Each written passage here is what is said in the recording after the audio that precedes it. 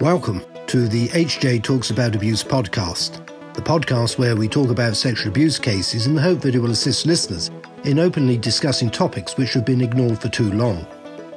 This podcast is brought to you by the abuse team at Hugh James. We are lawyers, so we tend to speak about the legal aspects of abuse cases, but we aren't too shy to speak up about the broader issues faced by survivors of sexual abuse too.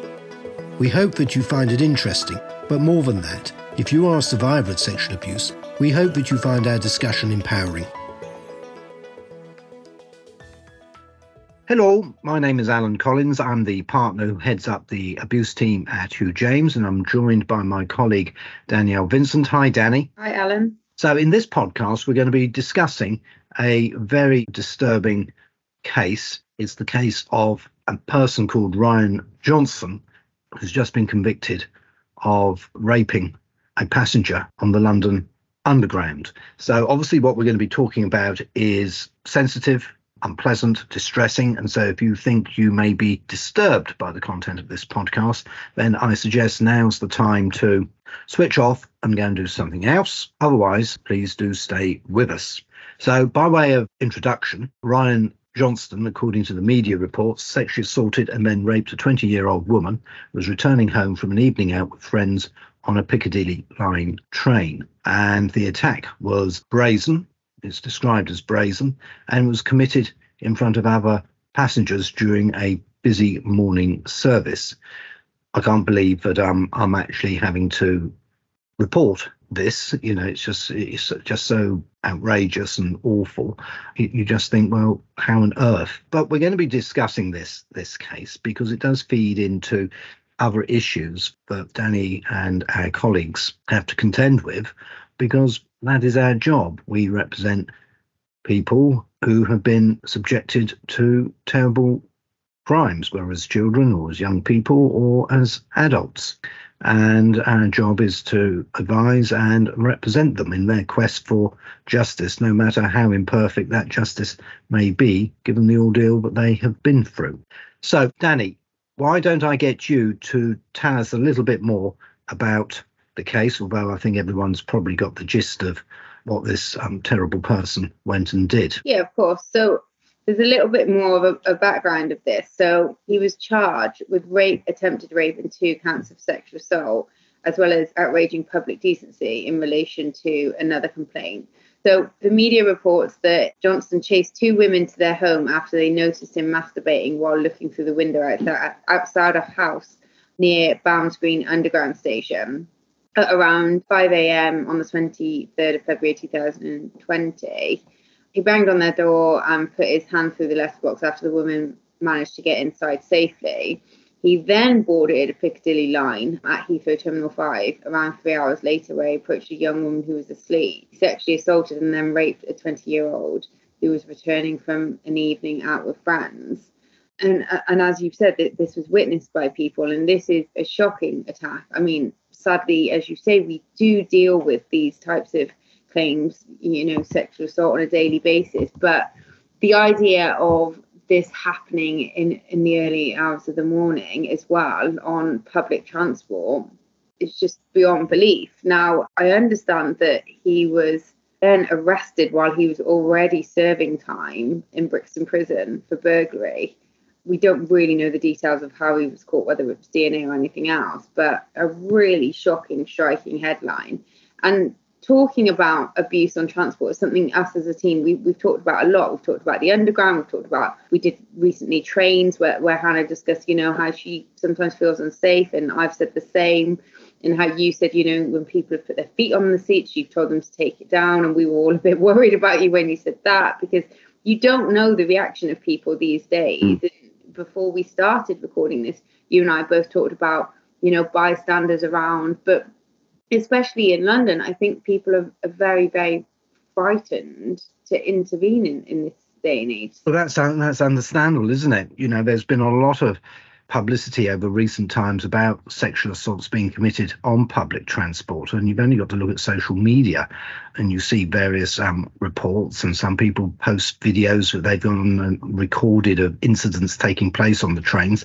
Now, sometimes I think, well, is this true? Is it genuine? Is it recent? Or is it something from years back? You just don't know.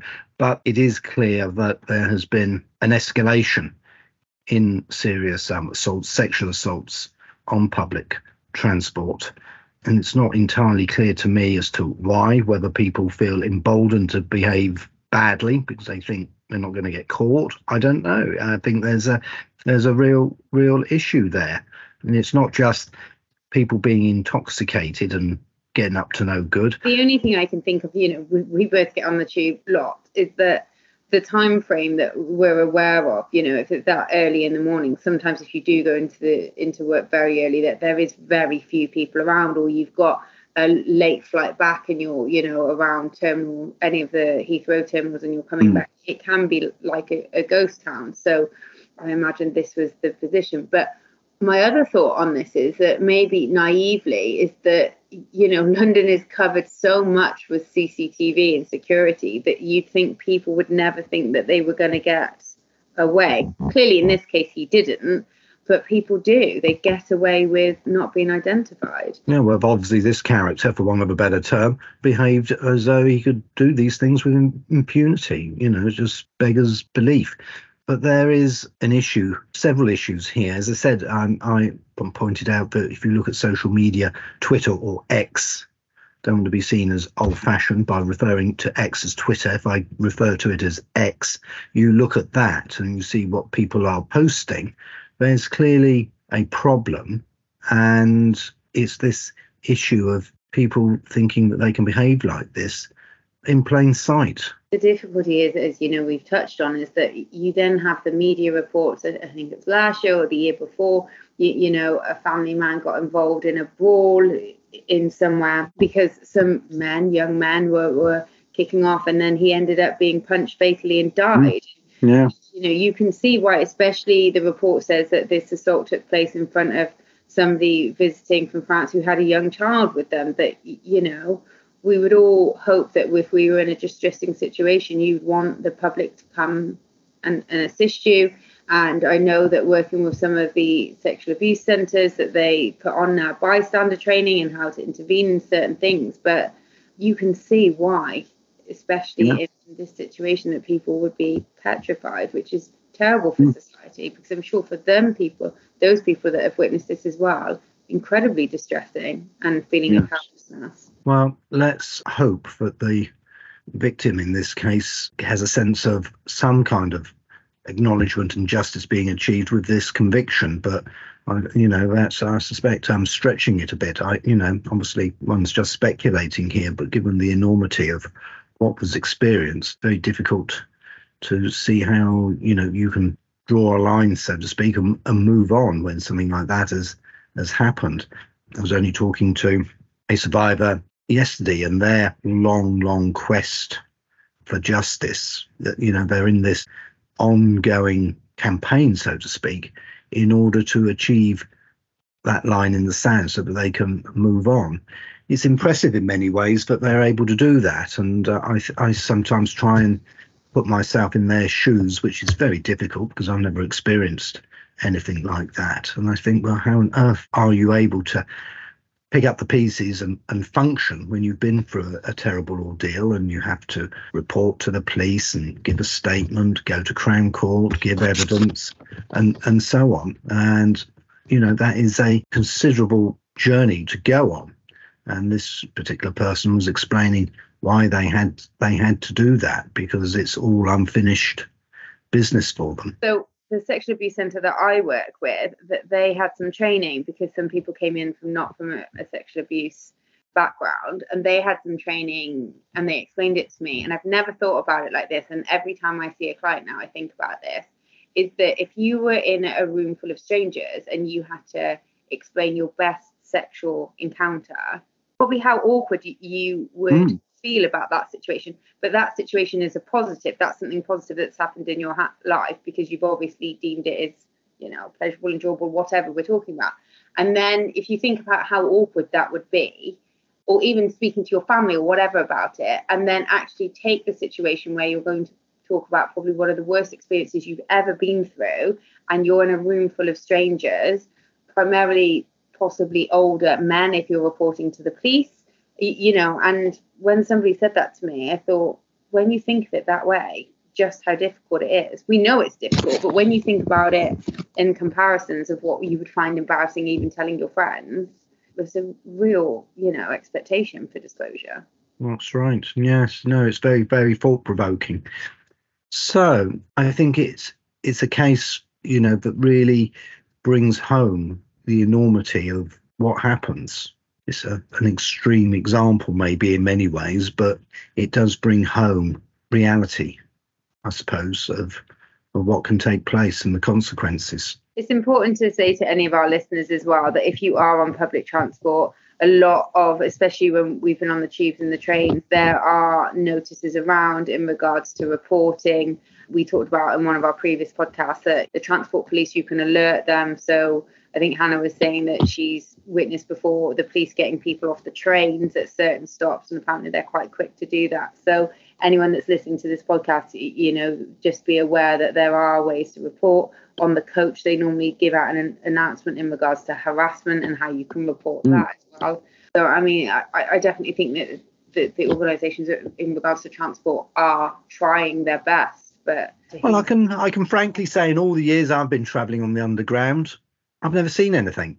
It's always been travelling on the Underground. But from an interesting point of that, do you think you've noticed that? Because, for example, I think I'm very much aware when I'm travelling on the Underground. I'm because you're getting in a carriage with all sorts of different people, usually from all over. So I think I'm very conscious of my surroundings when I'm in a carriage on the Underground, perhaps more so than when I'm travelling into Waterloo Station from home in the mornings or going home in the evening. That's a very different experience. That is, I think, for me as a person, it's more hassle travelling into London, into Waterloo, than it is travelling on the Underground. That's just me and my perspective. Sometimes the Underground is absolutely heaving and you're at Bank and Waterloo and the platform is absolutely full of people and you think, gosh, what am I doing here? And all the rest of it is very unpleasant because you're in a crush. But leaving that to one side, I've never found travelling on the Underground personally stressful, whereas travelling in and out of Waterloo Station is often stressful.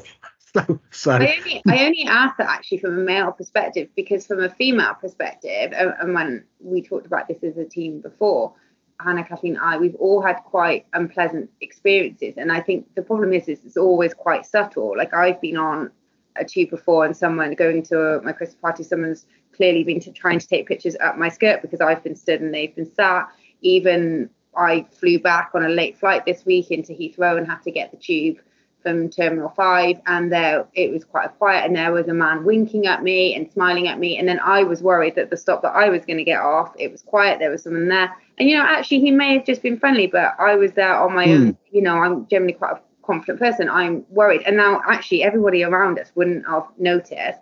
I wouldn't say anything to other strangers in London because everyone's generally quite unfriendly, looking at their phone, reading a book, got that, their headphones in. So I just wonder actually how much goes by without us really just not noticing. Well, that's an interesting point, because I can remember, as I said, I personally have never had any trouble on the Underground, whereas on trains coming in and out of London, I have had trouble. And I can remember an occasion where I was accosted and I was essentially trapped at the end of the carriage and I couldn't really escape. And the other passengers actually got out of their seats and disappeared down the train and left me by myself with this person who clearly was, let's put it this way, unwell. You just couldn't tell whether he was going to be harmless or dangerous. He had trapped me in my seat and I couldn't get away from him.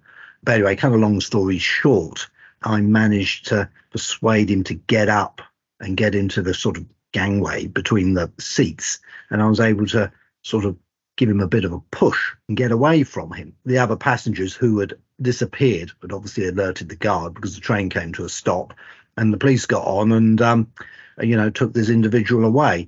But, to be frank, I was in a position of what the heck am I supposed to do? What the heck am I supposed to do? Everyone else had disappeared because they obviously sensed trouble on the part of this individual. And I was left there thinking, what the heck am I going to do? I didn't know whether he was going to just sit there and sort of jabber away at me with a lot of stuff he was babbling away with, or whether he was going to actually become really aggressive. I had no idea, and it is very intimidating. So I do have even though I've never experienced trouble on the underground, I do have, I think, a bit of an insight into what you're saying because of that particular experience. You are powerless because you don't know what to do. Yeah, I just think it's probably something that actually happens so much, but generally we don't notice it. One thing we always talk about is how when individuals are assaulted, our natural go-to is we question, did that really happen?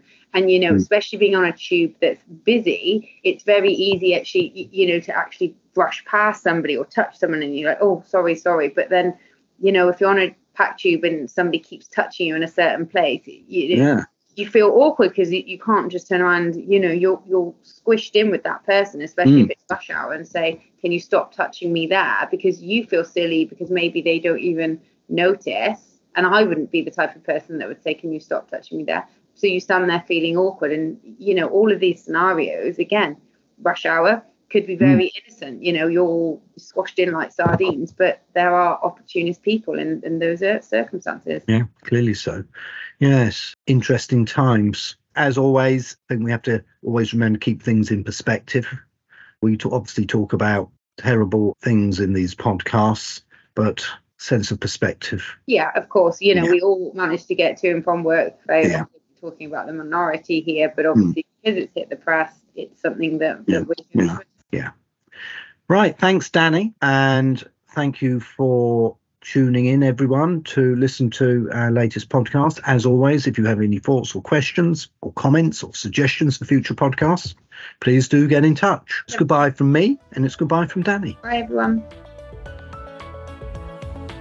Thank you for listening to this episode of HJ Talks About Abuse. You can subscribe to our podcast on iTunes, Spotify, or your favourite podcast player. If you'd like to speak to us about something you've heard today, we'd love to hear from you. Email us at aboutabuse@hjtalks.co.uk.